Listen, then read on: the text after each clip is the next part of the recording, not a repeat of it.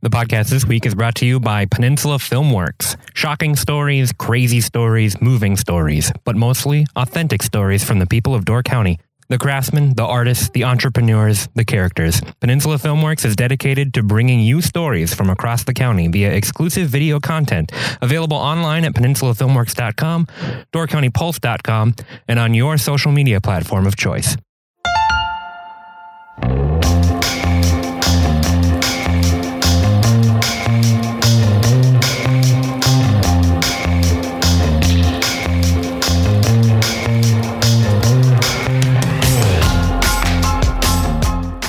Hello and welcome to the Door County Pulse podcast, where each week we talk with the writers and editors of the Peninsula Pulse about the articles and stories you'll find in this week's issue. I'm joined today by Jackson Parr, assistant news editor for the Peninsula Pulse. How's it going, Jackson? Not too bad, Andrew. I'm doing well. Good. So we're going to do something a little different this week. We have some news to share, and that is that you are no longer with us by the time this podcast comes out. If it's any time after Tuesday of this week, then yes, that is an accurate statement. So we're sad to see you go, but we're very excited for your future endeavors. Why don't you tell us where you're moving on to? So I will be heading down to Madison, Wisconsin, all the way down south. I will be pursuing a master's degree in public policy at the University of Wisconsin-Madison. So that's kind of my next step in what I might consider still a young career. Very cool. What degree do you have right now? Where'd you get that?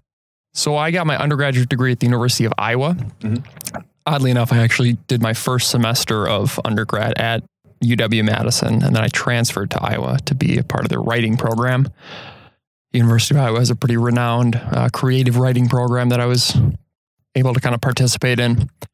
Got a degree in English and journalism, so double major there. I also had a minor in exercise and human physiology, which I don't employ that much now. I employed it a little bit more when I was a super competitive triathlete, but so now moving on to the big leagues as far as degree seekers. Right. What does that minor entail?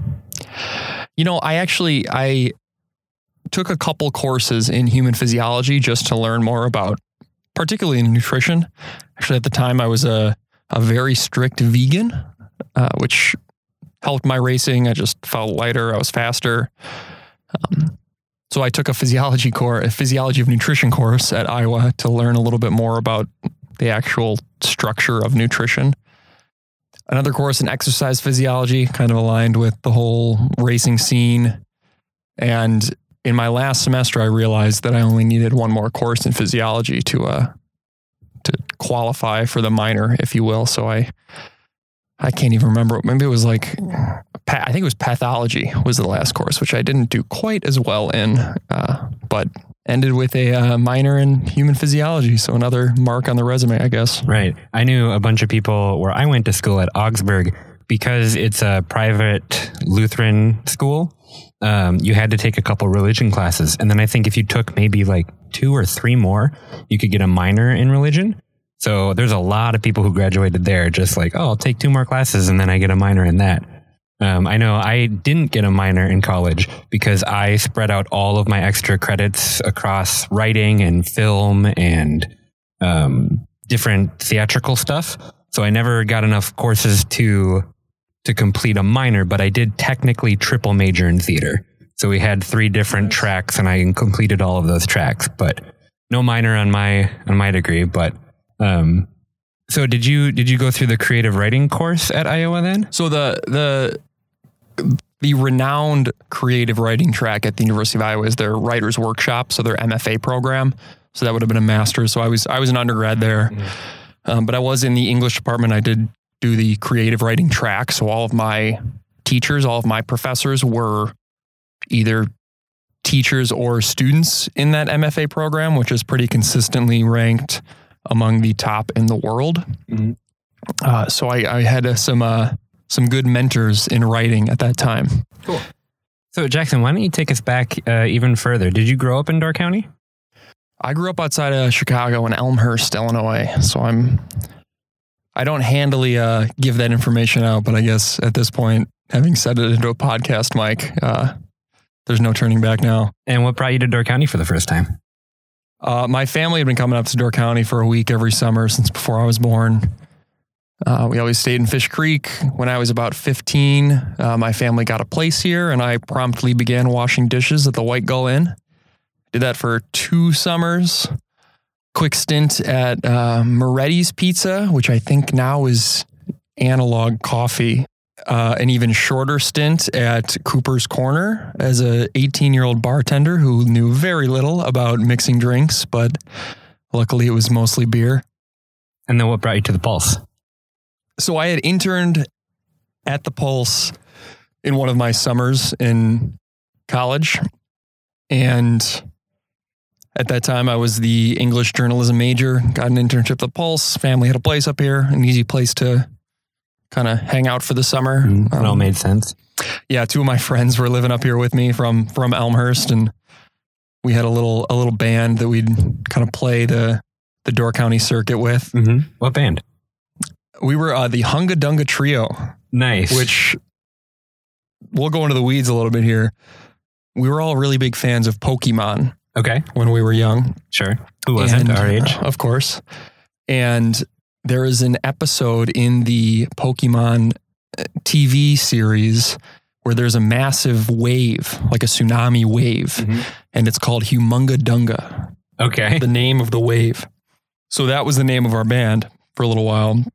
And we would just street perform. We would play, I think we played up on Eagle Tower once just for kicks because that was funny. We'd always play in front of the confectionery in Fish Creek, just kind of mess around. And one time we were playing in front of the confectionery, the owners of J. Jeffrey Taylor, the gallery right next door, came over and asked if we wanted to play in front of kind of on their patio, almost stage. Sometimes they do live music up there. And we said, of course. So he asked the name of the band and we said, Humunga Dunga. And he just kind of nodded and walked away. We came back 3 days later and it had said the Hunga Dunga Trio today. So we just went with that from then on. That was your new name. Yes, that was our new name. What did you play? We just did covers. I mean, we ended up doing some original stuff that my buddy Pete wrote towards the end. But I mean, covers of everything that you can imagine. I mean, Ray Charles, John Denver, a lot of like blues tunes. I play a lot of blues guitar. Under the Sea from Little Mermaid, that was always a huge hit. Good. I think that might have been the first song we learned, which was funny because it's really hard. Sure. It's all those Disney tunes are rather, the chord progressions are. No, they are. In theater, lots of people our age will use Disney songs as audition songs. And Disney songs, and to a greater extent, Stephen Sondheim music, are really, they're not great ones to drop in front of an accompanist for an audition because they're very like, okay, here we go. But yeah, lots of people use those Little Mermaid, Disney Princess songs for auditions. And then it's like, okay, well, not only is this kind of cliche, but it's also a hard one to play through. So I feel you on that. Yeah. It was always a big hit though. And then after graduating college in 2014, I was out in Lake Tahoe for a little bit, I packed up my minivan and drove out there with the intention of never coming back. My whole life, I was always going to California. And then I went to California and I didn't love it that much. Okay. When I was in Tahoe, pretty much the entire Tahoe Basin was on fire. So I promptly drove back. There was a job open as a news editor. And I think at that time it was just a reporter, a news writer at the Pulse. Had a fresh journalism degree, knew Door County pretty well. So I made the move up here, and it's been about 4 years almost now. And you're heading back to school. Are we still going to see articles from you moving forward? I think so. I mean, being at the Capitol, I think I have a unique proximity to state politics. I know that part of what prompted me to kind of go this direction is I found that I like state politics and I like going into the weeds on things, maybe a little bit more than a smaller town weekly newspaper can afford to fit on the few pages we run. Right. But I think being in Madison, I can keep a watch on Joel Kitchens, Caleb Frostman, or whoever it is after November, I guess, our state representatives. So I think there's still opportunity for me to participate in the Peninsula Pulse. Well, good. And that's a great opportunity for us, too. I mean, we had talked last week in the podcast and a couple times throughout the last couple episodes about how state and national issues trickle down into local economies. So to have you positioned there and sending us stories back will be really good, I think. Yeah, it'll be fun. So your time throughout the Pulse, tell me some of the highlights. Do you remember any stories that you chased down, articles you wrote, people that you met that stand out, that maybe some characters or some things you learned over time? Over time, I gained just a weird fondness for municipal meetings, which people they don't get it. And I still don't really get it.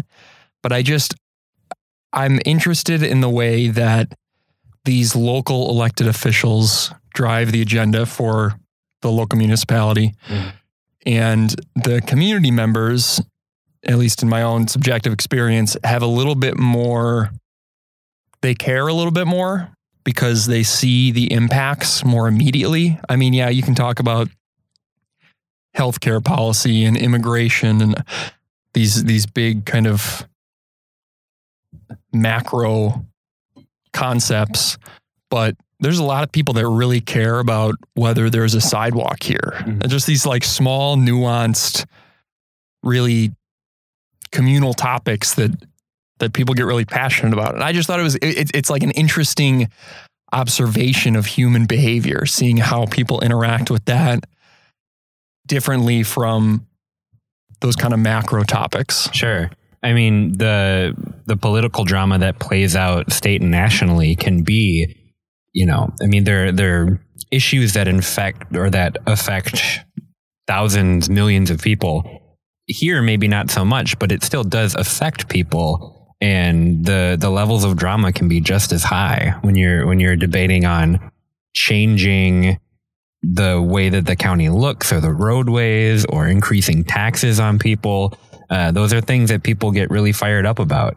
And I would imagine that it's an interesting thing to watch at such a local level, to just see these people that in the community getting fired up about it. Yeah, which is always an interesting balance to strike for me. I mean, I think I'm sure people will disagree with this, but I believe that I came from kind of the old world journalism where trying to be entirely objective and keeping personal relationships out of it, which is really hard in this kind of community. I mean, there were people that took my spin class that I was going to have to be writing on later that night, or just being a member of the community implies that you're going to build relationships with people that you're going to have to report on, which makes that objectivity difficult. So that was it's kind of a fun thing to navigate. I mean, and figuring out, how do I tell the story while keeping my personal relationships separate? I mean, one of the things, my sister had a big role in the kind of initial groundwork of the new Eagle Tower campaign, which was kind of my beat. And it's like, how do I navigate that as the independent journalist? Right. Well, how do you even do an interview with your sister for the newspaper? Yeah, I mean, I'll tell you, it was easier to schedule. I had her cell phone number, so I could just hop over there and chat for a little while. But yeah, I don't know. It's interesting. It's just, I don't have any other word for it other than like, it's just an interesting environment for news reporting. Are there any particular stories that you can recollect that were interesting over your time here? It was a fun one. And honestly, probably the one that I think prompted my pivot towards what will be my education and public policy was the Ephraim Beer and Wine stuff that went down about 2 years ago. Mostly because it got really complicated. Sure. Well, why don't you describe it a little bit? Because I know that it was a dry county and then it wasn't, but I didn't pay attention to the particulars as much. Yeah, so Ephraim was the last remaining dry municipality in the state. I think Sparta, or somewhere out near like Sparta, Toma, there was somewhere out there that also had it up until about 10 years ago, I want to say. Mm-hmm. But yeah, Ephraim being this last kind of weird haven, I guess, I don't know if that's the word, but last dry municipality in the state of Wisconsin. And there was a move by local residents to overturn that with a referendum. So there was this petition process that the residents had to go through to get a question on the ballot asking the voters, should we allow beer and wine? And it's kind of funny. Those questions were required to be separate. So should we allow beer? Should we allow wine? And the wine one passed by a lot, but the beer one was a little closer, which I just thought was interesting, funny. I mean, that kind of nuancy stuff. I mean, it's just, it's goofy. Well, and could you imagine if one passed and one didn't? Yeah. It's like, can I get a spotted cow? It's like, no, we have a nice Merlot. So that was going on, but then something like a few weeks before the referendum was to take place, the state law that set up the petition process was repealed. Okay. And so everybody was like, well, this petition process doesn't exist anymore. Or that was going to happen. Okay. Governor Walker actually held off on signing the repeal of this law, just because nobody knew how it was going to affect Ephraim's vote. Right. So at the time they were like, well, this is how you go about getting beer and wine in the municipality. They started doing that. And then right before they were going to vote, that was going to be repealed. So it's like, well, the process doesn't exist anymore. So does this just all kind of dissolve? We keep doing it. So it was just funny. And the whole time, heated conversations. We had like an aggressive letters to the editor section for a couple weeks. It was just a funny story to follow. But I started getting into the weeds a little bit with like state statutes and the regulation of alcohol licensing, the quotations around alcohol license designations. So like a class,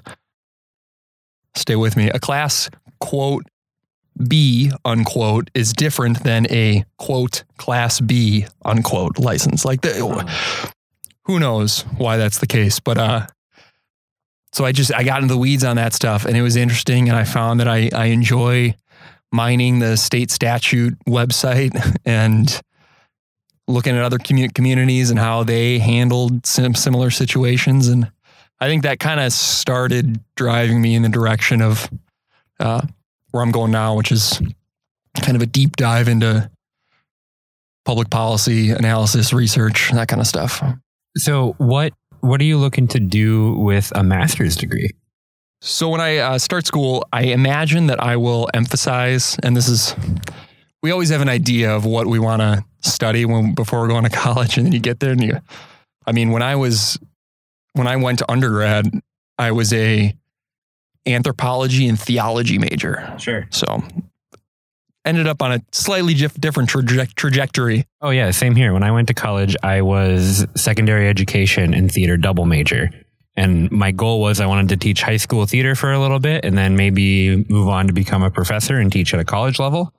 And my first week, one of the career counselors was like, if you want to be a professor, then just skip the secondary ed degree. Just get a theater major and then you can become a professor right off that. So and here we are doing a podcast. Right, in exactly. Bailey's Harbor. But as of now, I am interested in agriculture and water quality, water policy. I mean, I think in our lifetime, fresh water, clean water is going to be the kind of hot topic nationwide, really. I have a particular interest in rural issues, rural land use. So some kind of blend of that. I don't know if that would be ending up in a job with the state, with a nonprofit, a private organization, but doing some kind of research, policy analysis. I don't want to say advocacy, but maybe outreach and communications, kind of leveraging what I've done in the past couple of years with what I'll be studying over the next 2 years. Were these interests of yours before you came to the Pulse, or are these things that you've cultivated in the last couple of years? They've definitely been cultivated in the last couple of years. I mean, all the ag topics, particularly down in Kewaunee and Southern Door. I mean, I really enjoy talking to all the farmers down there, big and small, wherever they are. My dad grew up on a small farm in Southern Illinois. I grew up in the suburbs of Chicago, but I think there's still a little bit of that kind of rural ag in my bloodline, at least. But a lot of the work that I've done at the Pulse has steered this interest that I'll probably pursue. Sure. Another thing that I wanted to chat about. So almost a year ago now, maybe a little more, maybe a little less, you're going to do this to me, aren't you? You embarked on a journey. And I was working at the bank at the time, and that's when I first had met you. And we chatted about this a little bit before you went off, but why don't you tell everybody about your journey that you went on? My shorter, it was a shorter journey than I had intended. Sure. So what happened? So in January of 2017, I flew to San Diego with the intention of walking to, I think at the time it was Washington, D.C. So I was going to walk across the country. And that was something I'd always kind of wanted to do. It's always been sitting in the back of my mind. And so I kind of structured things so that I could give myself what I thought would be a 6-month journey to do so. Sure. And you have an athletic background too. We should say that in college, you were a collegiate cyclist. Yeah. So I raced cycling and triathlon in college, kept doing it for a few years after that. In 2016, the year leading into what would be this somewhat of a non-journey, that was my most competitive triathlon year. So I think I did like 8 or 9 races. I performed pretty well. So physically, you were ready for this. Well, apparently not. Because the wheels started falling off around 200 to 300 miles in. Well, before we get there, why did you want to embark on Jackson's Odyssey? I don't really know. It was something I've always wanted to do. So I don't really know what drove me to do it. Yeah, I've always had a little bit of wanderlust. But I'm not one to simply just drive down the highway and see what happens. I need to have a kind of goal or something that structures my wanderlust, which is a strange paradox. Right. So yeah, it was something I've always wanted to do. I knew a lot of people that rode their bike across the country, and at that time I was definitely becoming more of a runner. So I was like, well, let's just take the bike away and see what happens. Mm-hmm. But I honestly don't have any kind of cogent explanation for why I decided to do that. Were you testing yourself or looking for something? I don't know if I was looking for something. I think it was something I'd always had in the back of my mind. And I knew that at that time, I was even planning on kind of pivoting to grad school. And it was kind of like a now or never. I mean, give it a shot. You can't say you didn't try to do it. So that was it. Honestly, I wish, and maybe years down the road, I'll have some better explanation. But at the time, it was just like, this is something I've always thought about doing.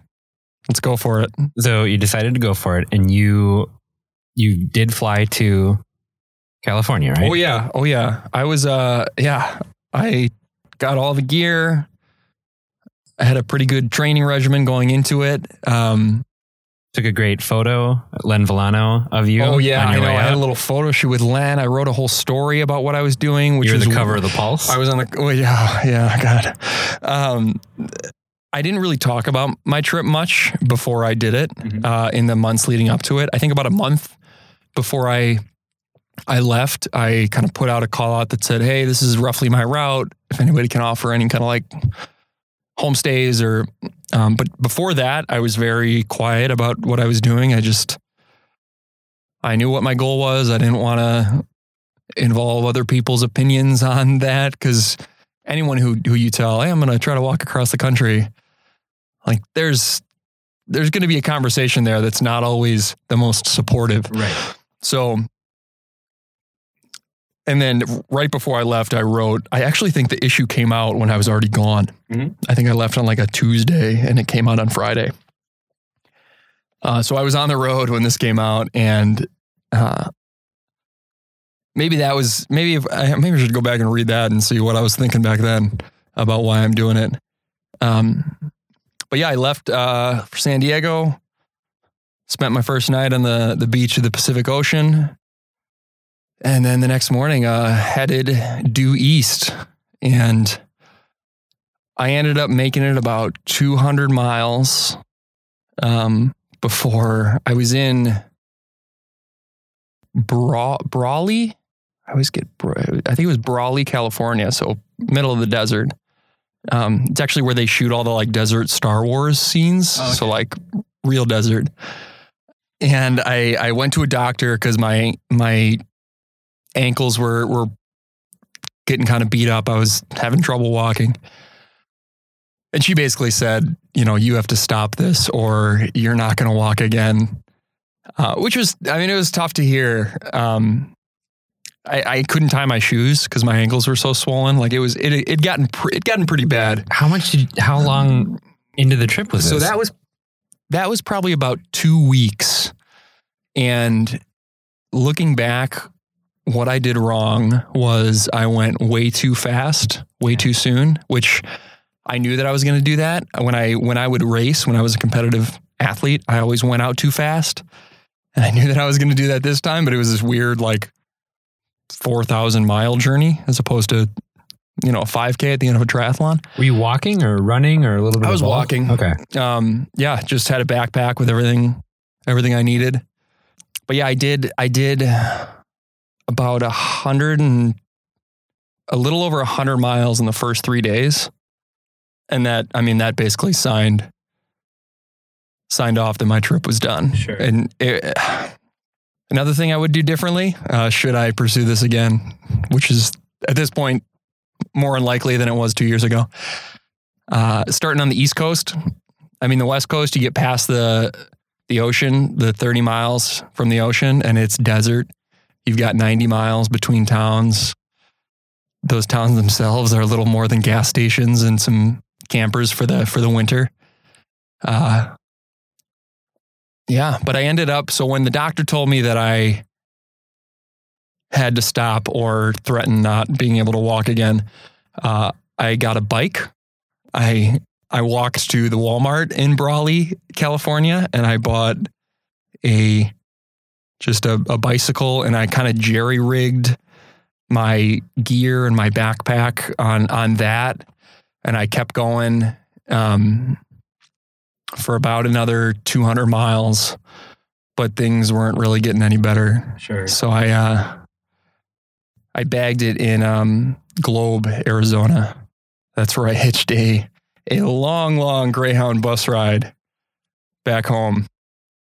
So you didn't make it all the way through, but looking back on the trip, what do you think? Was it a success? Was it a mistake? What do you think about it? I'm glad that I did it and that I can say that this is something that I always wanted to try to do, and I tried to do it. Mm-hmm. Didn't work out.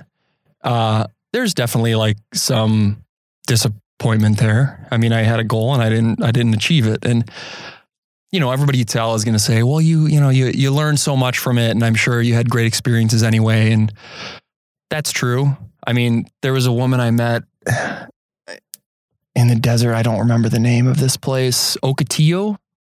That sounds close. And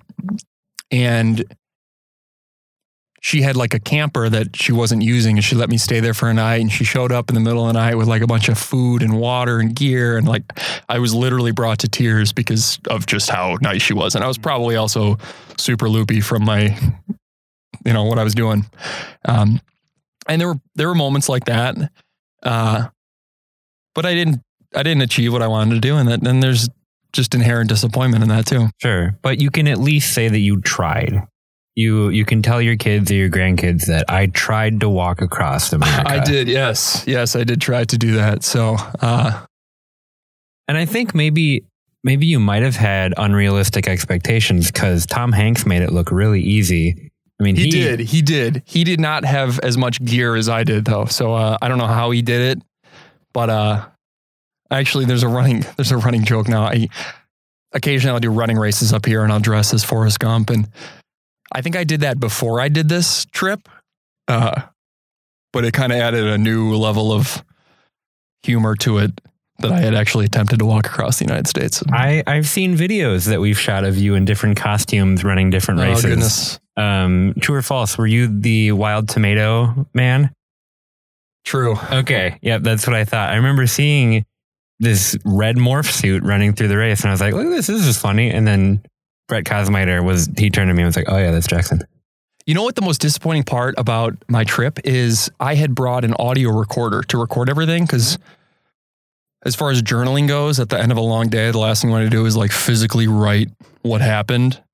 So I would just talk into this audio recorder and I lost it. I don't know where it is. So I probably have like 3 or 4 hours of audio from me on the road. And that was the only thing that I had from that trip. Like I didn't keep any other records. So you didn't take pictures or anything? I mean, I took a couple pictures and I tried to do Instagram, but I'm not good at social media. So that kind of floundered. But yeah, this audio recorder, and I don't know where it is. Did it make it back with you, do you think? I have no idea. Okay. I honestly don't. So it could be anywhere. It might still be in that Greyhound bus. All right. Well, if you're listening and you know where Jackson's recorder is, bring it back to us. Yes, please. So that's about it then. Is there anything else that you want to share before we wrap up here? You know, it's funny, in the weeks leading up to me leaving, I mean, I'm going to Madison. Like, I'm not going to Nepal. Right. And it's been funny how, people are telling me they're going to miss me and all that. And I guess I just don't see that kind of separation. I mean, I have family up here. I'm talking with my manager at the Whistling Swan about picking up shifts on the holidays. Like, I'm still going to be around. Mm-hmm. So there's not quite as sharp of a goodbye. Right. You're not leaving full stop. And are you planning, how long is your degree program? Is it a 4-year? 2-year program. Okay. And we'll see what happens. I mean, I want to stay in Wisconsin, but don't know if that means coming back up to Door County. You don't know what doors open themselves up once you're in a new place. So we'll just kind of see what happens. Cool. Are you hoping to slowly fade away, or are we going to have a final going away party for you in 2 years? Well, Miles texted me the other day asking if I was going to be around on like these certain days. And I'm not one for going away parties. I would definitely prefer to just quietly pack up my car and drive down 57. But that's not always up to me. So. Well, cool. I guess that's it then. Thank you so much for chatting with me. I'm sure we will hear more from you in the coming months as you correspond. If we can get you back into the podcast again, that would be awesome. But if we don't, thank you so much for everything that you've done for the podcast and for the Pulse. And we'll see you later. Yeah, it was fun. And thanks to any readers, those who liked me and those who didn't. I appreciate your comments and your attention for the time that I was here. These stories and more will be available in this week's issue of the Peninsula Pulse, available throughout Door County. Don't forget to subscribe to the Door County Pulse podcast for your weekly Pulse picks, interviews, and exclusive content from the Peninsula Pulse. Thank you for listening. We'll see you next week.